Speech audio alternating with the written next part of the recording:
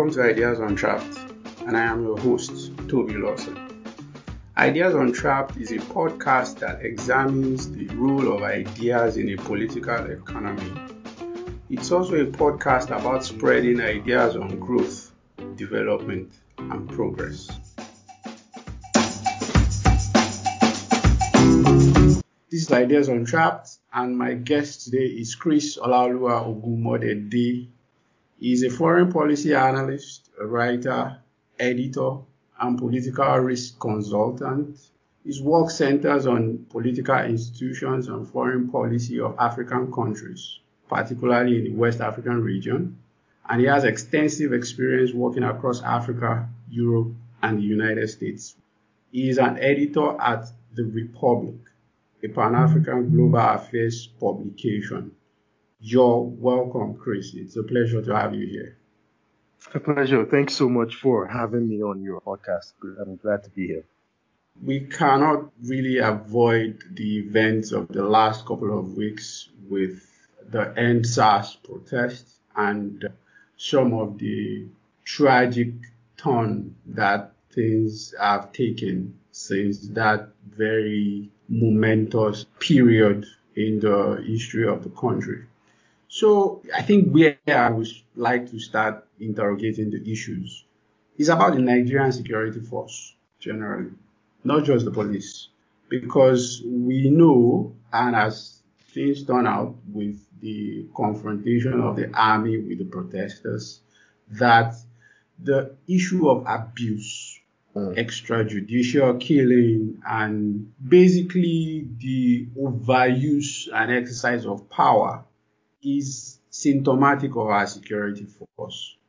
So I want to know, what do you think are the underlying issues that makes this such a systemic problem and that makes it so very difficult to solve? So there are two views that I've encountered in talking about this. One is about colonialism. So I want to ask you, how much influence do you think the colonial establishment and governance has on our institutions? Is it still a relevant factor? Should we still keep using that framework and analysis in looking at our institutions today? That's a very good question, and that's a very relevant question. I would say that the legacy of Nigeria's security forces are bound up in the colonial experience, in the sense that the security forces, whether it's the police, the armed forces, were created to repress local populations, to put down resistance movements, whether they were anti-tax ones, whether they were ones pushing for women's rights, native rule, things like that. That is the contextual emergence from which modern Nigerian policing and the armed forces broadly, as you pointed out, this is a problem that straddles across the security services, not just the police. And that's where police, the army, and other security elements of Nigerian society have emerged from. The suppression of popular expression of dissent. Essentially, what you had was the colonial authorities, when they departed post-independence, they were essentially replaced by a new class of elites who, frankly, were happy to pick up the baton from the colonial authorities because they, too, had a stake in continuing these repressive practices. And, you can still see many of these elements around Nigerian society. For example, loitering as a crime in Nigeria is something that came from the colonial experience, where if you were seen to be in a neighborhood you weren't supposed to be, you would be arrested or taken away. That's still happening in many parts of Lagos and other cities in Nigeria. If you look like you don't belong in a neighborhood, you will attract the attention of the police. Like when you listen to some stories about SARS, for example, they look at you as a young person driving a nice car. You look a certain way in a certain neighborhood. Again, all of this is part of a legacy of oppression that has been passed down from that colonial heritage. Now, this is not to say that the current elites, the quote-unquote post-colonial elites, don't have any agency of their own, but institutional change is harder than it sounds. It's harder to get rid of bad habits. Old habits die hard. And once there hasn't been a social contract between constituent and authority, in the sense that as soon as Nigeria got its independence, it became a republic in 63, and then the military took over in 66. And essentially, we have been living through a militarized society, practically speaking, since 1966. Yes, there was the transition to the Second Republic, and that collapsed, and we had the Third Republic, and that collapsed. Now we have a Fourth Republic, but fundamentally, Nigeria's context has been one, at least post-66, has been one of that same structure of violence and abuse. Unless you have a proper social contract between the citizen and the state regarding what kind of policing do they want, what kind of law enforcement do they want, what kind of national security policies do they want. And these things have to be reflected not just in the Constitution, but in the way individuals relate with themselves in their neighborhoods, with the way the political class relates with, voters. As long as that doesn't exist, that colonial legacy of policing will continue to manifest itself, regardless of the fact that we are continuing, of course, to go farther and farther from the colonial experience. But those underpinnings of the colonial state haven't been removed. And the only way to remove them is by underwriting a social contract between constituent and authority. It's interesting you talked about the social contract, because it's something I've also been thinking about in relation to a lot of these issues. I know you hinted at that, but is that really part of the problem that we are seeing here in terms of the relation between the citizens and the security forces? For example, the policeman's job leans more towards the protection of the regime or the people in power, as opposed to the protection and security of the public. And this relationship exists despite what the Constitution says, despite what rights we think we have, and things like that, such that the police are basically an instrument of power or the expression thereof. So how does social contract become part of the social cognition of a population? That's a very excellent question. And frankly, it's not one that there are obvious answers for, but I will certainly try to give my own take. First of all, when you look at the way a constitution is written, there are many ways to do this. You could have a constitutional conference, you could have a constitutional convention, you could have a constituent assembly. So many countries have various iterations of the process by which they arrive at what they would regard as a constitution that governs the social, legal, and political interactions between the citizen and the state.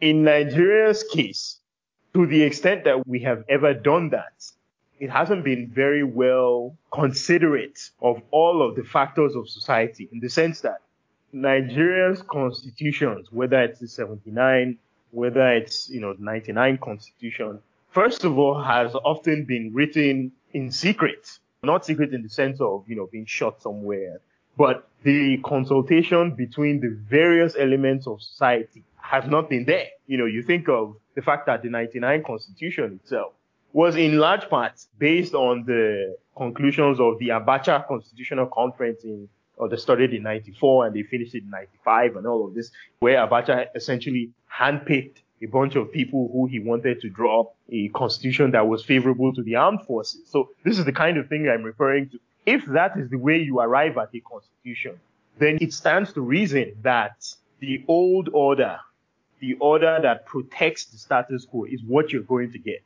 Now, on the flip side, you look at Chile. They recently had a vote to overturn the Pinochet constitution. Augusto Pinochet was the military dictator in Chile. This was a process that the Chilean left, in particular, who opposed Pinochet. It's something they've been fighting on for decades. There have been lots of debates as to whether they were going to have a consultative assembly or things of that nature, a constitutional conference.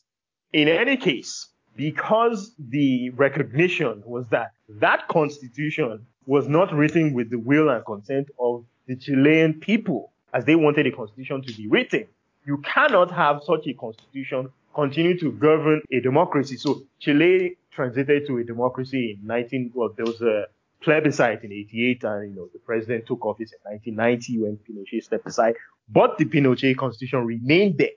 So there was the recognition for that democratic transition to come full circle.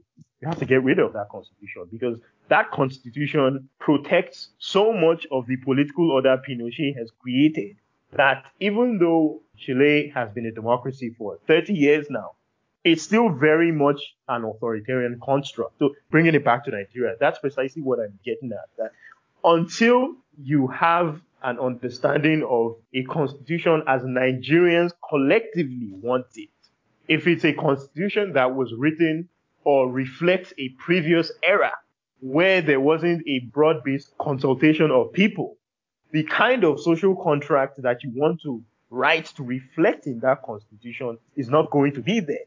So if you, for example, want police reform and what that would look like in a Nigerian constitution, where some of the things you favor include a state police, boards of arbitration, an independent investigative panel to look at SARS and things like that, then if you want those things to reflect in the Nigerian constitution, you have got to consult with all the elements of society to see what their views are about that. As happens at the moment, the Nigerian constitution creates a federalized police. So those reforms that you might want, at least if you favor that kind of reform where you have a more decentralized police force, you're simply not going to get it. And you are not going to get at the kind of social contract between citizen and state where the police force is accountable to your governor in your state, as opposed to your president in Abuja. I mean, imagine if you live in Cross River and you are the victim of SARS brutality. Okay, yes, now there's the state panels and all of that, but until those state panels, what was your way of getting accountability? You had to go all the way to the Nigerian police force. Now, of course, this was when FSARS was still the structure. Of course, later on, they brought them to the police command. But in reality, because the Nigerian police force is a federalized structure, you have to go all the way to Abuja to get any sort of restitution for yourself. So if you want a social contract reflecting local accountability in policing, you have got to consult with other elements of society who share those views with you. And this is where a responsible, robust civil society could come in. In a society like Chile, the ability to get rid of that constitution, the Pinochet constitution, was because several elements of civil society were able to rally themselves together and to create enough of a critical mass to put pressure on the political system to make that a salient issue. Thus far in Nigeria, we've been unable to do that. There are lots of organizations out there doing lots of great work on police reform, Clean Foundation and the likes, but there have got to be much more voices in civil society trying to create that kind of momentum if they indeed favor a state/localized approach towards policing. They've got to be able to create that critical mass enough to get the National Assembly to take a look at that issue and make the necessary constitutional amendments that would make it happen. So it's all about what the society itself wants to do to make its elites conform to the desires of it. Elites are naturally going to protect the status quo. It's up to you as civil society to organize yourselves to get that kind of social contract that you want.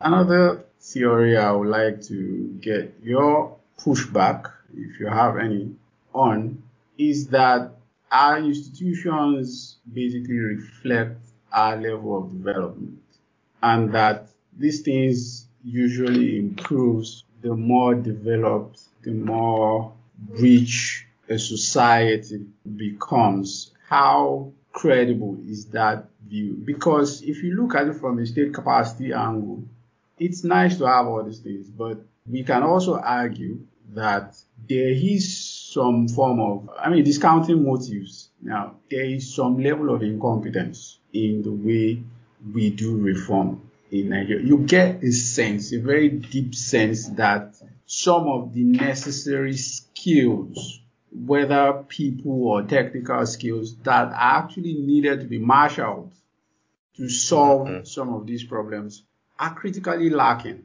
especially in our bureaucracies. So do the problems that we have now just simply reflect our level of development, the level of education and wealth and human capital in our economy generally? Right off the bat, I will say that I'm much less a fan of the new institutional economics school of thought. Back when I was an undergrad, I really used to like, I still very much appreciate the arguments of Douglas North, Wallace, and people like that. But over time, it's become very clear to me that, one, as I mentioned earlier, institutional change is harder than it sounds.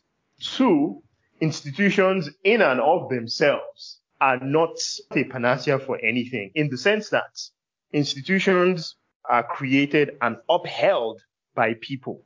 Something I've been talking about a lot over the last couple of years of the Trump administration is the fact that so many people, I remember having so many arguments with so many of my friends, colleagues, and old classmates about if Trump were to win, what's going to happen, blah, blah, blah. And so many people would say, American institutions are so great. They're so this, they're so that. Now, I tend to look at institutional quality a little different. They don't collapse overnight. There's usually a point where there's an indication something isn't quite working as it ought to, or maybe it used to. There's a moment of a stress test. We've seen Trump got impeached. He didn't get convicted, but there's been so many things he has done that have run afoul of, frankly, the law or norms or traditions. And it seems like there's been no one able to stop him.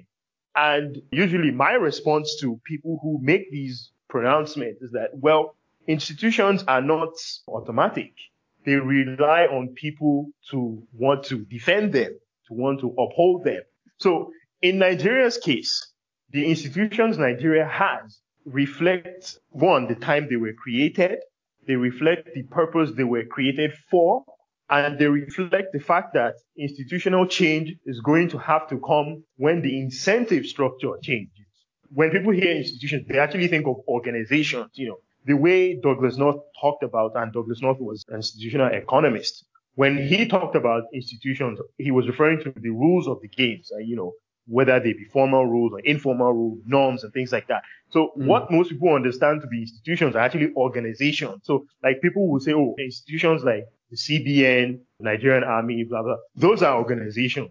The institutions are the rules that bring them in existence in the first place. So I would say separation of powers, for example, is an institutional norm. And then the reflection of those norms are the fact that, we have VILA, we have the National Assembly, we have the Supreme Court.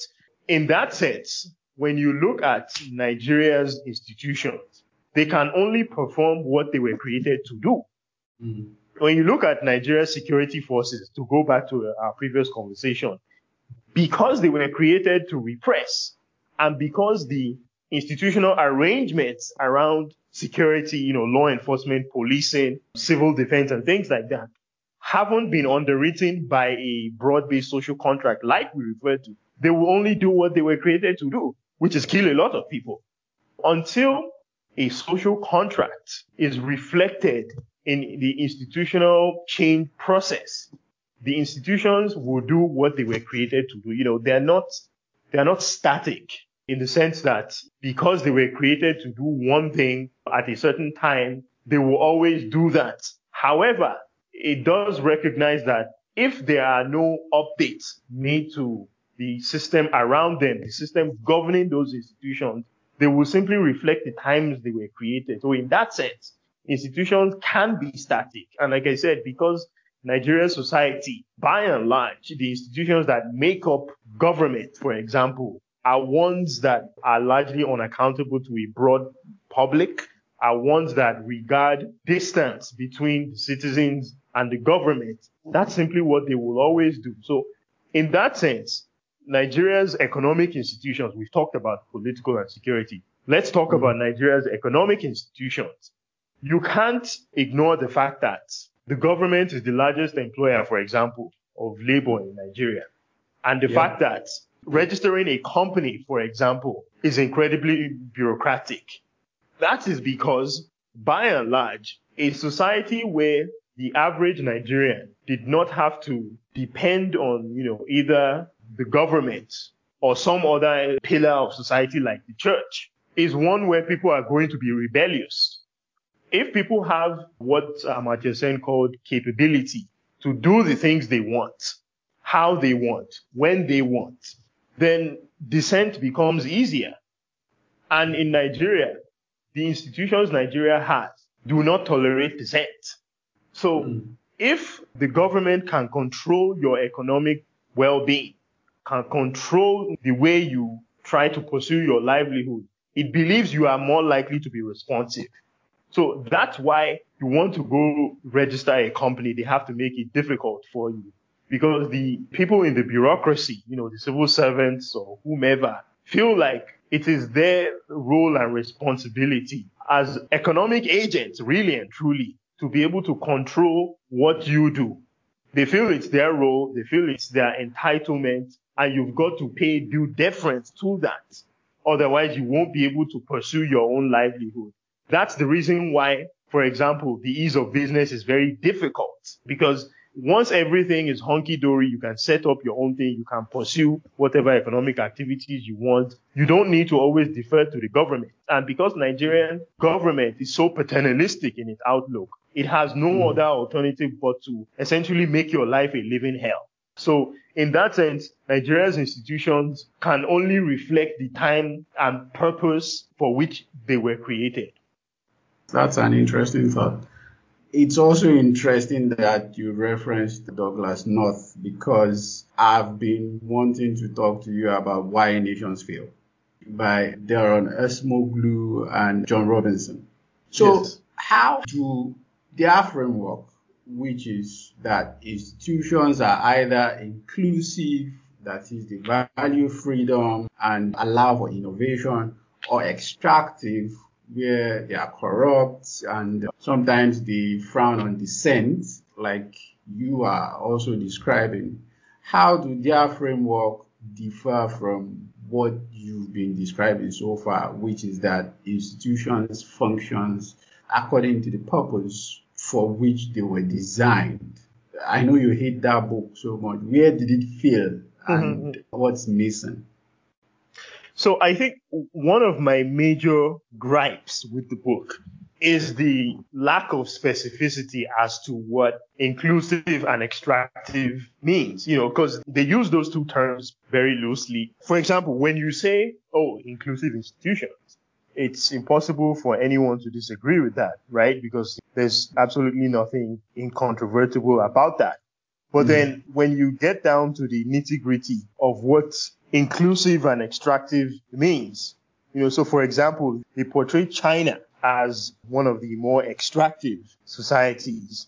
Okay, now fine, that's a perfectly legitimate argument to make, but it seems like China has been set up to essentially be a contrast to the US in terms of what successful institutions look like, America's constitution, separation of powers.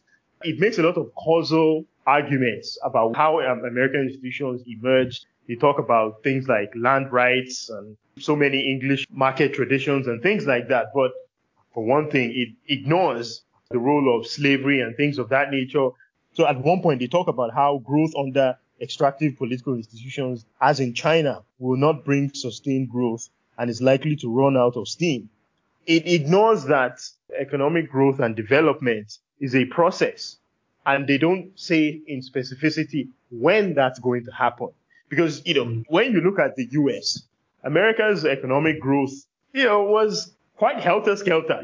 America didn't become a developed, as we would understand, this goes into so many different ways of understanding what developed and all of that. That's a separate conversation. But to understand America's economic growth as a developed economy, that didn't happen until roughly 1900, to be quite frank. The late 19th century is when America started to really emerge as a developed economy. Are we going to say then that everything that happened up until that point meant that America was an extractive economy. I mean, you can make that argument, but you would also be ignoring a number of factors that led up to that point. For example, the Civil War, the nullification crisis. There are so many things that get in the way of making these kinds of causal arguments, the Louisiana Purchase.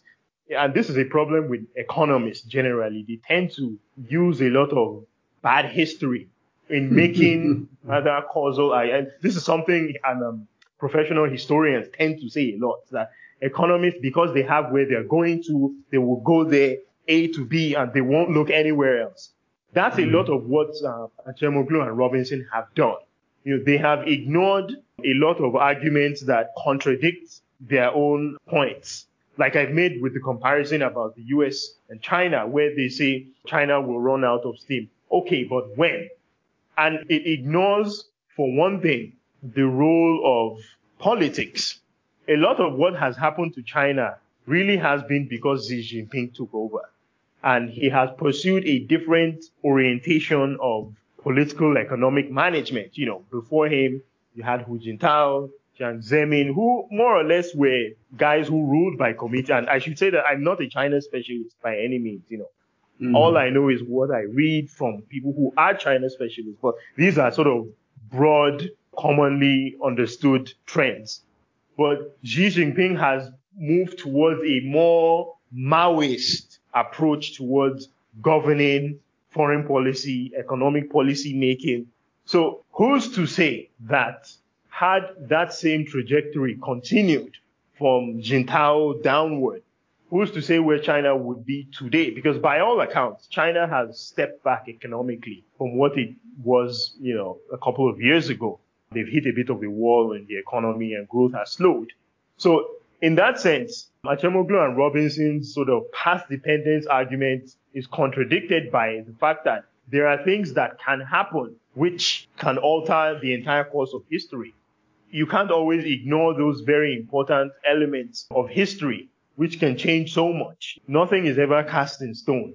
And when you say inclusive and extractive institution, it makes it seem as though those things are ends as opposed to means to an end. What are inclusive institutions? What are they supposed to do for you? What are extractive institutions doing to society? Those things are a means to a path. They're not necessarily ends in and of themselves. And too much of what Acemoglu and Robinson discuss in Why Nations Fail just seems to be cribbed from, Manko Olsen, Charles Tilly, and so many of these guys. But a lot of it is bad impressions of what they have written because it's so simplistic. It makes so many sweeping generalizations and categorizations that it just seems as though they've read so many different parts of these authors I've mentioned, put together a sort of literature review, picked some random theories that they had, and created a justification for it. So in that sense, it's not a very helpful way for thinking about why nations fail. I just feel much of what they believed seemed to be predetermined, and they looked for justifications for them. We'll come back to Tilly in a second. Yeah. But as long as we're bashing economists, two economists a couple of years ago, Ashraf and Galor, Oded Galor, I forgot the first name of the other guy, also wrote a paper talking about the path to development and the long-run determinants of development generally. And they talk about ethnic heterogeneity and homogeneity as a determinant of development. So their model and, of course, their conclusion say that if a society is too heterogeneous, then that's bad. If it's too homogeneous, that's also bad. And there's a sort of Goldilocks zone in between. And that Goldilocks zone is always Western Europe for some reason. Right. So what do you think? I know that that particular paper has come under some severe criticism on methodological grounds, on ethical grounds, and so many other written. But you have to ask yourself, and I'm trying to defer to common sense here.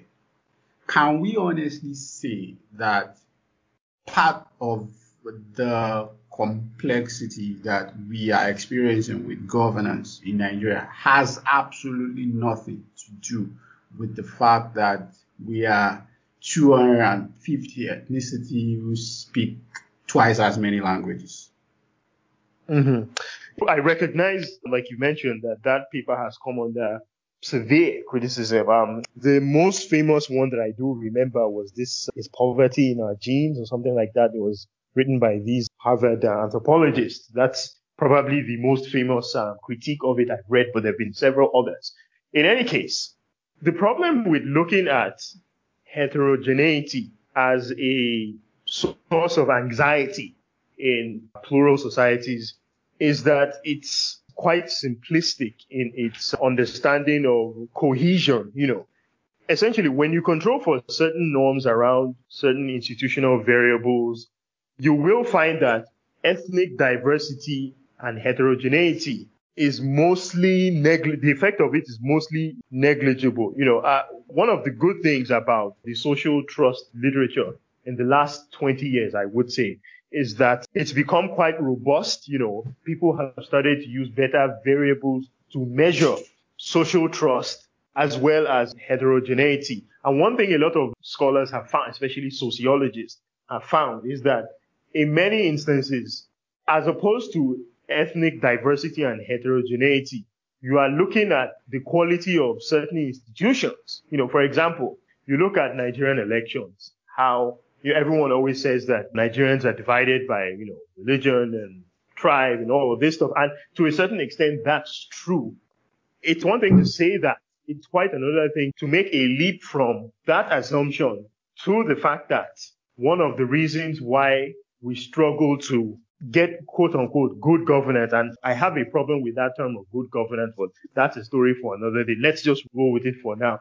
It's one thing to go from, Nigerians are divided by ethnicity and religion and all that, to one of the reasons we can't have good governance is because we are too diverse, we are too this and that. Rather than that, another way to look at this is, why has good governance failed to come to Nigerians despite the fact that the average Nigerian provides his own light or her own light and security and all of this stuff?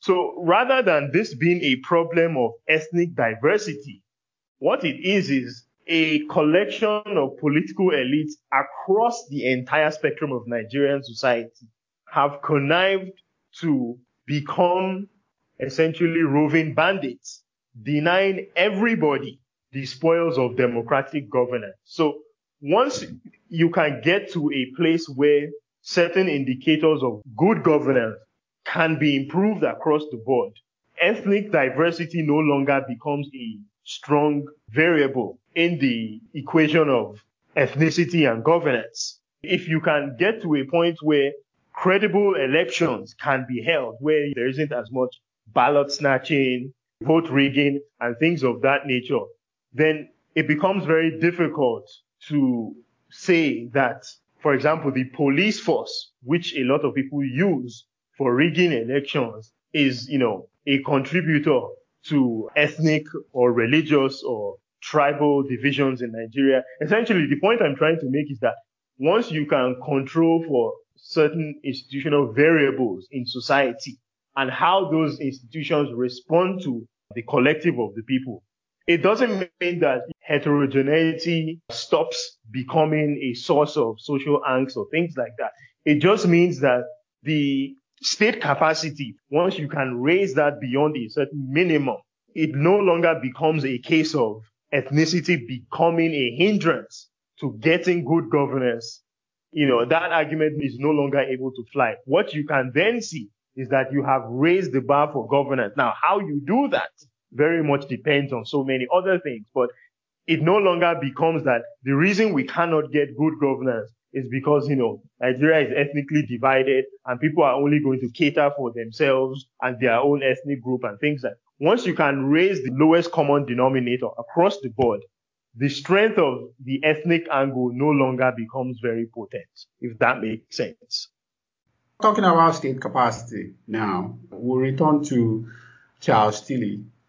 And he developed this war makes states hypothesis, which so many other scholars have expounded on over time. I just want to get your response to how much, since we're talking about long run determinants of institutions here, and one of the measures that scholars have used along the lines of Tilly over the years is that civil war was a lot more common in Africa as opposed to interstate wars, and that may have affected our development or our ability to have state capacity, because interstate wars gives you the ability to develop manufacturing, whether in weapons, coordination, collecting taxes, and all these other things that most of our bureaucracies now struggle with. So how valid do you think that is? Well, yeah, I mean, to a certain degree, your state capacity is hurt when you fight civil conflicts, because state formation, first of all, as well as capacity, it's a collective effort requiring the participation and legitimation of all, at least a broad-based snapshot of society. So, the various ethnic groups, various social classes, people at different education levels. So when you fight civil conflicts, you are more likely to cause lasting damage towards your own internal capacity as a state. There's a reason why in countries like Liberia, Rwanda, and others like them in Africa that have fought civil conflicts have mostly continued to struggle with economic development, because to begin with, they never had much state capacity. And then when conflict breaks out, you have a situation where a state that's fragile to begin with starts to attack itself. And because many African countries have lots of large landmass and things like that, it becomes very difficult to fight a protracted civil conflict. It takes time, it takes money, resources, people. So that just means an attritional battle that simply reduces the totality of your ability to rebuild, because even when the conflict is over, there's a peace agreement or whatnot, you are going to have to rebuild your society, not just in terms of physical infrastructure and things like that, but political settlements, peace agreement, reconciliation, and things of that nature. Because when you think of state formation and state transformation, these are the elements that come into play, not just economic, building an economy and your physical infrastructure. There's the social forces you have to contend with. One of the reasons why Europe was able to rebuild after the war was the Marshall Plan. And this was, of course, a collective effort among the European countries to rebuild their economies using American assistance. Of course, there were lots of American companies who went to invest in Europe and made strategic investment in key sectors of European economies and things like that. Those kinds of agreements are easier to arrive at when it's sort of interstate, because there are many more participants who are brought to the negotiating table, and these intervening institutions that I mentioned have much more of a institutional memory of creating that kind of atmosphere that can lead to this type of situation where you have a Marshall Plan. Whereas in a civil conflict, how do you do that? I mean, yes, you can have international organizations like the World Bank commit to reconstruction and things like that, but that is a much more political process, because for one thing, you have a situation where warring parties in the country don't even agree, or at least are trying to get to a place where there can be some sort of agreement amongst each other as to what do we do next. Whereas when it's interstate, they are much more interdependent on one another.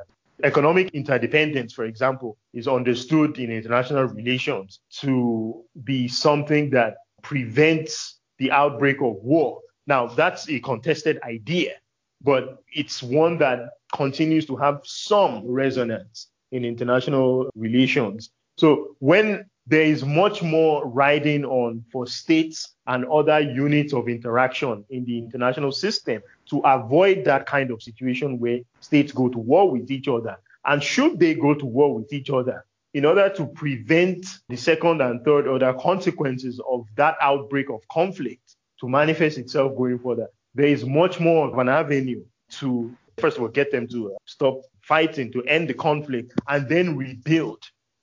Part of the rebuilding of Europe was, well, one, self-interested in that the United States saw an opportunity to remake Europe in its image and likeness, but also to prevent the outbreak of further conflict, to integrate European economies. That's much easier to do on an interstate level than it is to do intrastate. So in that sense, rebuilding state capacity gets harder, especially if you never had much of it to begin with. And when you look at Africa as a continent, there are many more states with weak state capacity than there are those that have strong state capacity. So in that sense, there is some merit to the notion that war can make the state. There is some merit to the idea that states can use the defense sector as a means of scaling up other industries, whether it is manufacturing or otherwise, or in information technology. To get there, you needed to have had a state capacity to be able to do so in the first place. And for many African countries, they don't. So at best, all they would be able to do would be to get to a low intensity level of defense production. And they wouldn't be able to create the kinds of high yield defense and manufacturing products that they might be able to sell on the international market and things like that, because those are not capabilities they have. But they'd be able to create capabilities that would be able to be destructive. So in the end, they win nothing. Yeah. I also like to return to your point earlier about actors as some kind of exogenous shocks to long-run institutional patterns or memory. 2015 was hopeful for a lot of people in Nigeria. It was a transition to an opposition party. The elections were largely peaceful. People actually voted out a government which they have agreed was corrupt and has lost a lot of legitimacy. Now, here is my puzzle. Even though I had my disagreements at the time, how did the APC-led government lose its way so freaking fast? Like, what happened? Yeah. Somehow, it seems like these guys are not prepared to govern. And we can see some of the symptoms of that incapability even now. You see rival government agencies, well, not rival government agencies, different government agencies coming to social media to argue about ridiculous things. You have agencies acting as laws unto themselves. There seems to be no coordination, communication, whether from the Ministry of Information or the central bank is always messed up. And some people will look back and say, oh yeah, we shouldn't have expected anything different because maybe these guys were just a ragtag band of the disgruntled. But it's still puzzling. How did a coalition that rode the wave of popularity and I would say legitimacy lose its way that fast? Like you correctly pointed out, this government came in, at least President Buhari came in with so much goodwill. I've always said that Buhari came in with probably the largest amount of goodwill of any Nigerian president, probably since Shehu Shagari. And, that was because, Shagari came in as the first president of the Second Republic, and there was so much anticipation and goodwill. Much the same was true of Buhari. Of course, it's a different context, but as you said, he's the first opposition president to take office. He won a fairly convincing election yes, it was very bitter. People had their disagreements and it was well contested. But as you noted, it was peaceful. The Buhari campaign, and I think it's very important to talk about it without being too colored by the experiences of what happened after. Looking at it purely from the lenses of 2014/15, it was a truly remarkable campaign. Back in the day, I was a volunteer for the Obama campaign, and I remember just how that experience was incredibly, it was probably one of the best political campaigns that many Americans had ever experienced. The Buhari campaign was kind of like that for many Nigerians. It was, by the standards of Nigerian presidential campaigns, it was a remarkable exercise, not just of messaging, but also of marketing, of connection with the Nigerian public in ways that previous presidential candidates or campaigns hadn't done. And then, of course, just to bring it back to the Obama thing, I remember hearing that they'd hired some Obama campaign vets as consultants. And so everything made sense in the way that the messaging of Buhari as this sort of transformational figure who would change so much about Nigeria based on his antecedents as a anti-corruption crusader and all of this stuff. It was a really remarkable campaign. It was kind of decentralized. You had the Southwest APC caucus who were doing their own thing, who were largely in charge of the sort of policy messaging and the branding and all of that stuff. And then you had the Northwest caucus of APC, who mostly did a lot of the groundwork and the get out the vote operations and and all of. So it was a truly organic campaign in ways that few Nigerian campaigns have ever been. And then they won big, and the APC also won big in the National Assembly elections and the governor's races. So frankly, the APC didn't anticipate winning by as much as they did, and they were clearly unprepared to govern, because when they get this big win, all of a sudden there's all this infighting among themselves about who gets to become, principal officers in the Senate and all of this stuff. And then we all remember what happened with Saraki and Dogara and all these other guys. This was a party that was lacking in discipline, frankly. The desire to defeat Jonathan sort of papered over all of those cracks in their coalition. This was, first of all, don't forget that APC was formed in 2013, something like that. Yes, they'd been in discussions for quite some time about the merger, but I always say that APC resembled and continues to resemble a parliamentary coalition rather than a presidential system party. Like when you look at Israel, for example, where in a cabinet you might have, let's say if it's a right-wing cabinet, you might have Likud, you might have Shas, Israel Betenu. These are all right-wing parties. They have very little in common other than the fact that they don't like the left and, their government fall apart very quickly. One person resigns. That's what APC has often felt like, because there was very little that they had in common beyond we want to get rid of this guy called Goodluck Jonathan. And as soon as they do that, it's like, well, okay, now what? And that's when all the stuff starts with the principal officers and all of the cat and mouse games that they're playing. And then the fact that the president takes, 6 months to form a cabinet, especially given the scale of the challenge, everything he promised, everything he talked about, that just told the entire world that this wasn't a party that was ready to govern.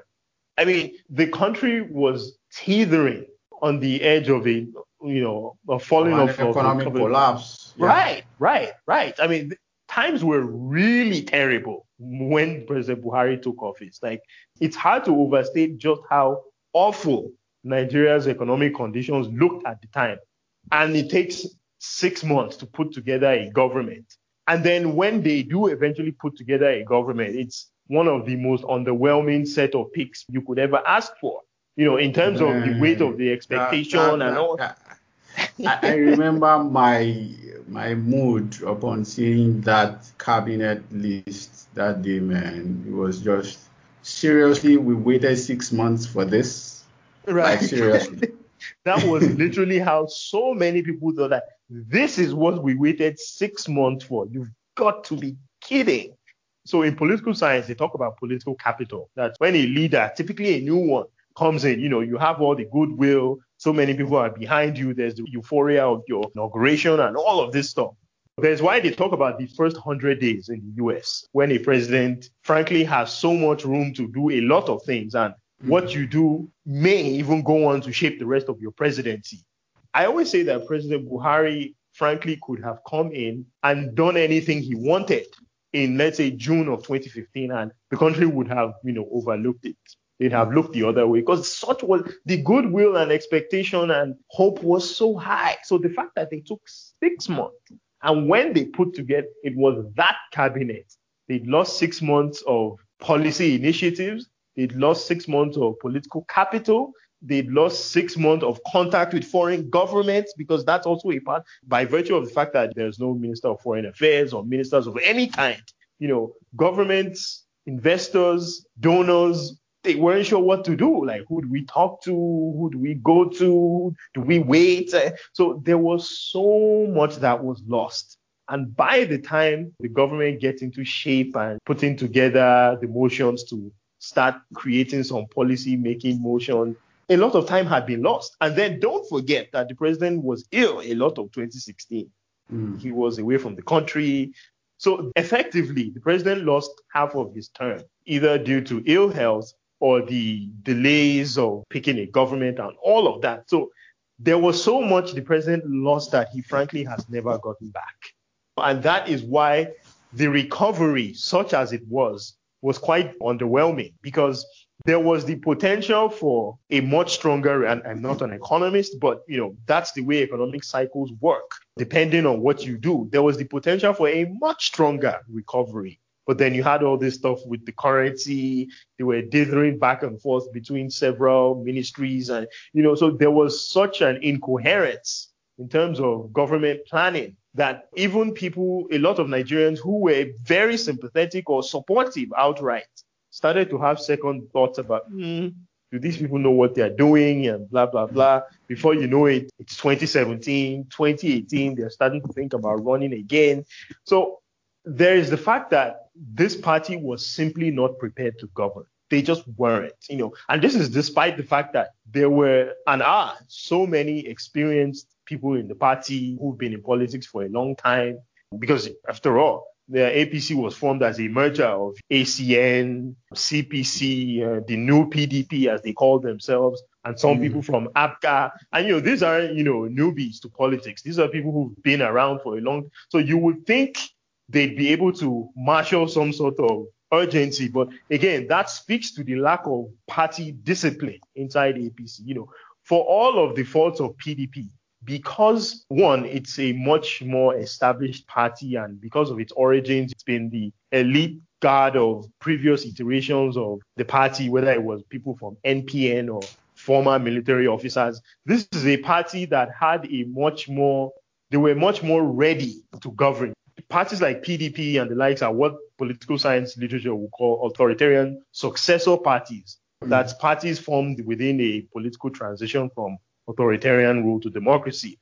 So PDP was formed in 1998 based on a number of elites who were opposed to Abacha, Solomon La, and all these other people, put together the G34, and that's how they form it. These are people who've been in government for a long time. They've been in politics for a long time, and they frankly were organized. So as soon as Abacha dies, Abdulsalam scraps the Abacha transition, creates a new one. They gather themselves together, pick candidates all over the place, win, they get into office, and they are ready to govern, because so many of these people have brought administrative and bureaucratic skills, whether as former military officers or former governors or party heads and things like that. And there was some sense of party discipline. There wasn't much party internal democracy, but there was at least some party discipline. Whereas in APC, there wasn't a whole lot of party discipline or party internal democracy.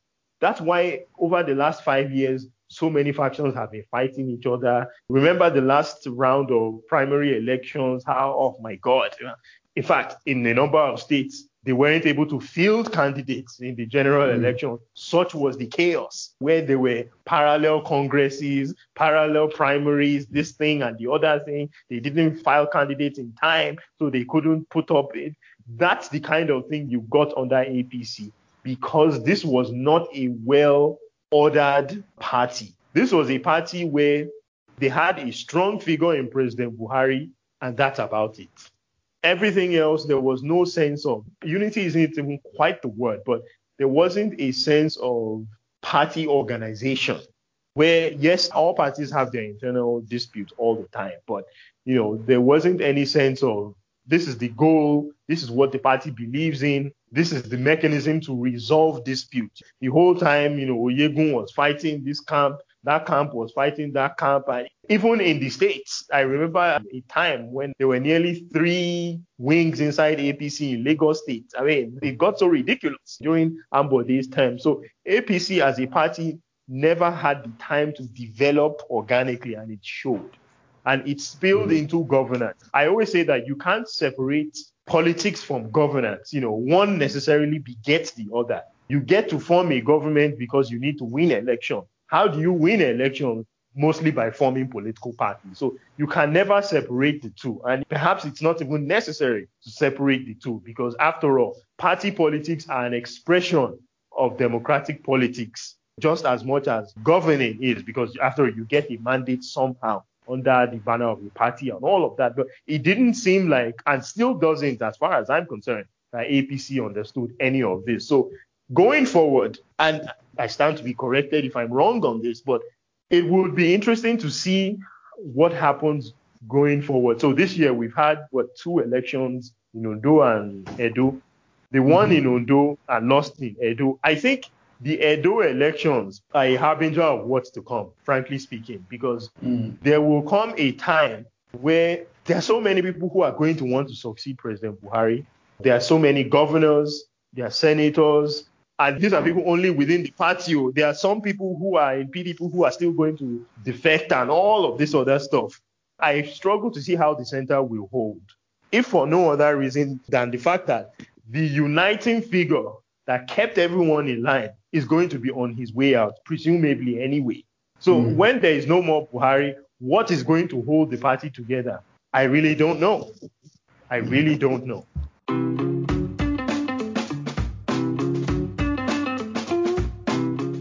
This was a 2-part conversation with Chris, and the second part of our conversation continues on the next episode, where we unpack a lot more about Nigeria's politics.